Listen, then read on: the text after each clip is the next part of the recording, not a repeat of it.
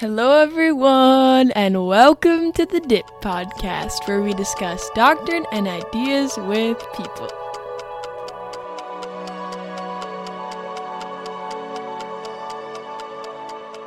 Hello everyone.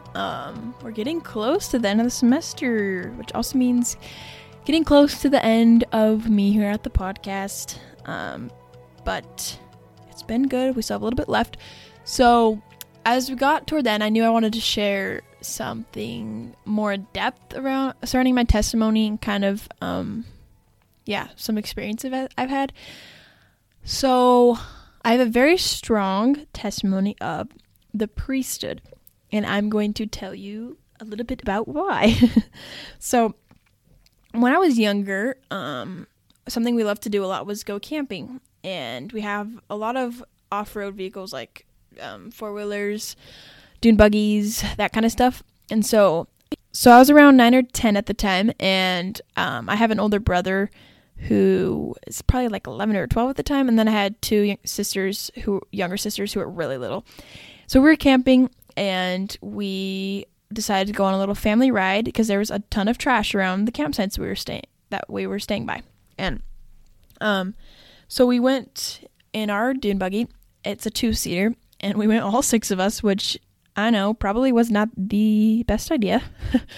But so my dad's driving, and my mom's in the passenger seat, and they each have a little girl on their lap. And then my brother is sitting in the middle by the shifter, because there was like a kind of a big area that he could sit down. And then there was this bar above everyone else that I was sitting on, so my feet were where my brother was sitting and everyone else was sitting, but my knees were about the height of where everyone else's head was, kind of. So I was just above everyone else on this bar that I was sitting on. And so we do our little ride, we come back, and we're pulling into our campsite, we're about to park, and the radiator cap just explodes. And there is extremely boiling water and hot water and antifreeze in that. So that explodes and goes everywhere, all over my back. And so super painful.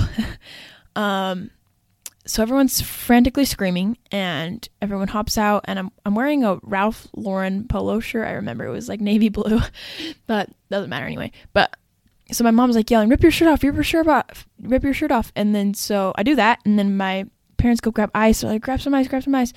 And they run back over, give me some ice, which we learn later what is something you're not supposed to do.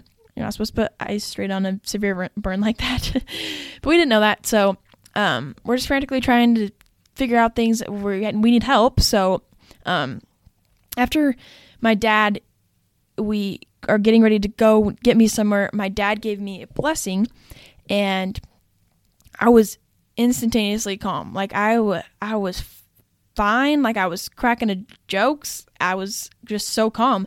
Obviously still in pain, but very calm. And that was because of the blessing. And so at this point, I'm laying in the back of the truck after they were going to life flight me out, but because of where we were and how calm I was after, they decided that they were just going to drive me to the hospital. So I'm laying on my stomach in the back of my dad's big red truck, and we can't leave everything out like at our campsite and all the kids there, so, and everyone can't go. So my dad stayed with my little siblings and my brother to get everything situated and leave and to come with us. And so my mom takes me in the truck, we leave, we run home real fast, and because we were kind of close, and so we run home real fast, and she goes, we get everyone, all my siblings home, everyone's home, and then me and my mom drive the 3 hours to Phoenix Burn Center, which was 3 hours from where we live at the time. But so we get to the Phoenix Burn Center, and they kind of thought it was funny because I was so calm. They're like, "Is she actually hurt?" Like, it was just kind of funny because I was so calm because of the peace I felt from that blessing. And so we get everything situated, we figure it out. I had 3rd-degree burns on my backside, and it was painful. So after that was a long couple months of recovery. Every day I had to get my back scraped by my dad with a rag, which was probably so much more painful for him than it was for me, having to scrape your little daughter's back. But I screamed during this. It was so painful. And I hated him when he did this. It was so painful, but someone had to do it. So then we had to put all these weird creams on me, and then I had to have a gauze wrap around my back for a long time after, under my clothes. And anyway, so looking back, obviously this could have been so much worse. I could have been so much more hurt, or my family, and it could just been so much worse. And obviously some people out there don't get it like that. They get it much worse, and they have to deal with way harder burns, way harder things in their life. And luckily it was not too terrible for me, because now today I have 0 scars from this, and I fully give that to the blessing. I was able to heal so well from this. And looking back, we've talked about with my family together, all the tender mercies that happened throughout this experience, and there's plenty of them, but a big one was, obviously, like I said, we shouldn't have been having 6 people in the 2-seater, but where I was sitting, my wall kind of aligned with the 2 seats, and so it created kind of a barrier. And so if I hadn't been sitting there, my cute little siblings' faces and my parents' faces, my brother's neck and back would have been burnt, so burnt. And that's much better for me to have only have one person injured and save people's faces and different things like that. It could have gone so much worse. But luckily, I happened to be where I was sitting and take the hit, so that my little siblings' cute faces and my parents weren't gonna get injured.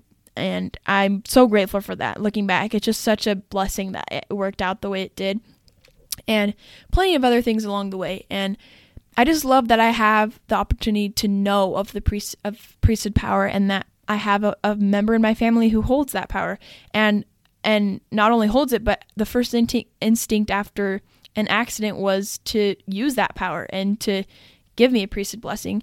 And I'm so grateful for that in my life. And kind of looking back now, I have such a strong testimony of the priesthood because of the feeling I felt when I was 9, and plenty of other instances since then with different family things. But now when there's a period of time where I don't have any priesthood instances in my life, or I don't think about it a lot, I rely on I don't doubt myself from when I was 9, or pretty much when I was 9. That experience that I had and the feeling I felt, I'm trusting that how much love I felt in that I knew, even as a little 9-year-old, that power was true and a true power. And I'm grateful for that, because that's built my testimony so strongly since then. And I love that we have that power, that we are the only religion on earth that has that true power of the priesthood, and that we have access to it. I think that's incredible. And I'm very grateful for it, like I've said. So this worked out very well for me. In the end, I have, like I said, no scars. It's amazing how well I healed, and I'm grateful for this experience in my life, that I'm able to build a testimony off of it and learn from it and have it affect my life in a good way. And obviously, lots of times it doesn't work out in the way we think, or that we want, or that we think it should work out. It's always aligned with God's will and what should happen. So I'm grateful for the priesthood in that it acts in that way of God's will. And I'm grateful for the priesthood, like I've mentioned. I love it. I think it's a strong power, and I'm grateful that Joseph Smith restored our church as such a young boy. That is so young. He was so courageous and helped the rest of us because of his courage. And I'm grateful for him. And my Savior, I love my Savior so much. And it's so hard for me to process that he died for us. The love he has for each of us, and how much he cares, and how merciful he is insane. And it's amazing. It's incredible. I love my Savior and my Heavenly Father. And I gotta be honest, there's plenty of things I have questions or doubts on, or don't know a lot about, or that I have pretty much no testimony on, or that I struggle with, or don't have a strong testimony about. Lots of things. And that's okay. I want to expand my knowledge in those areas, and later in life, I'll have these experiences that strengthen my testimony in those ways. And I think it's cool that we can rely on each other's testimonies, whether we've had an experience about an instance, or like something in the gospel that we've strengthened our testimony on because of an experience, that we're able to help others out, and that we can rely on others for the same thing in return. I also just think, don't doubt yourself. If you felt at some point in your life that something was so true or so profound to you, then stick to that. Like, don't doubt yourself, and trust that you have, that you felt that feeling before, and that you have a testimony on it. And anyway, I'm just really grateful for the priesthood power. I think it's so powerful, and I love it, and I love my Savior. I love doing this podcast. It's been such a great opportunity for me, and learning from people that we've had on. We've learned together from all the people that have been on, and it's been amazing. I've enjoyed it so much, and I actually just got my mission call to Canada, Montreal. I'm speaking French, so yes, I'm very excited about that. And to go serve those people and bring people the knowledge of what I've been so blessed to know my whole life, and share that with other people in the light of Christ. And I'm very excited for that. And I know Coder's going to do such a great job next semester. We'll have him on next Thursday to kind of talk to him about next semester in the podcast. So we still have a week left. So thank you for joining in, and always tuning in and listening. Stay for one more week. And remember, God loves you. I love you. And I'm going to dip.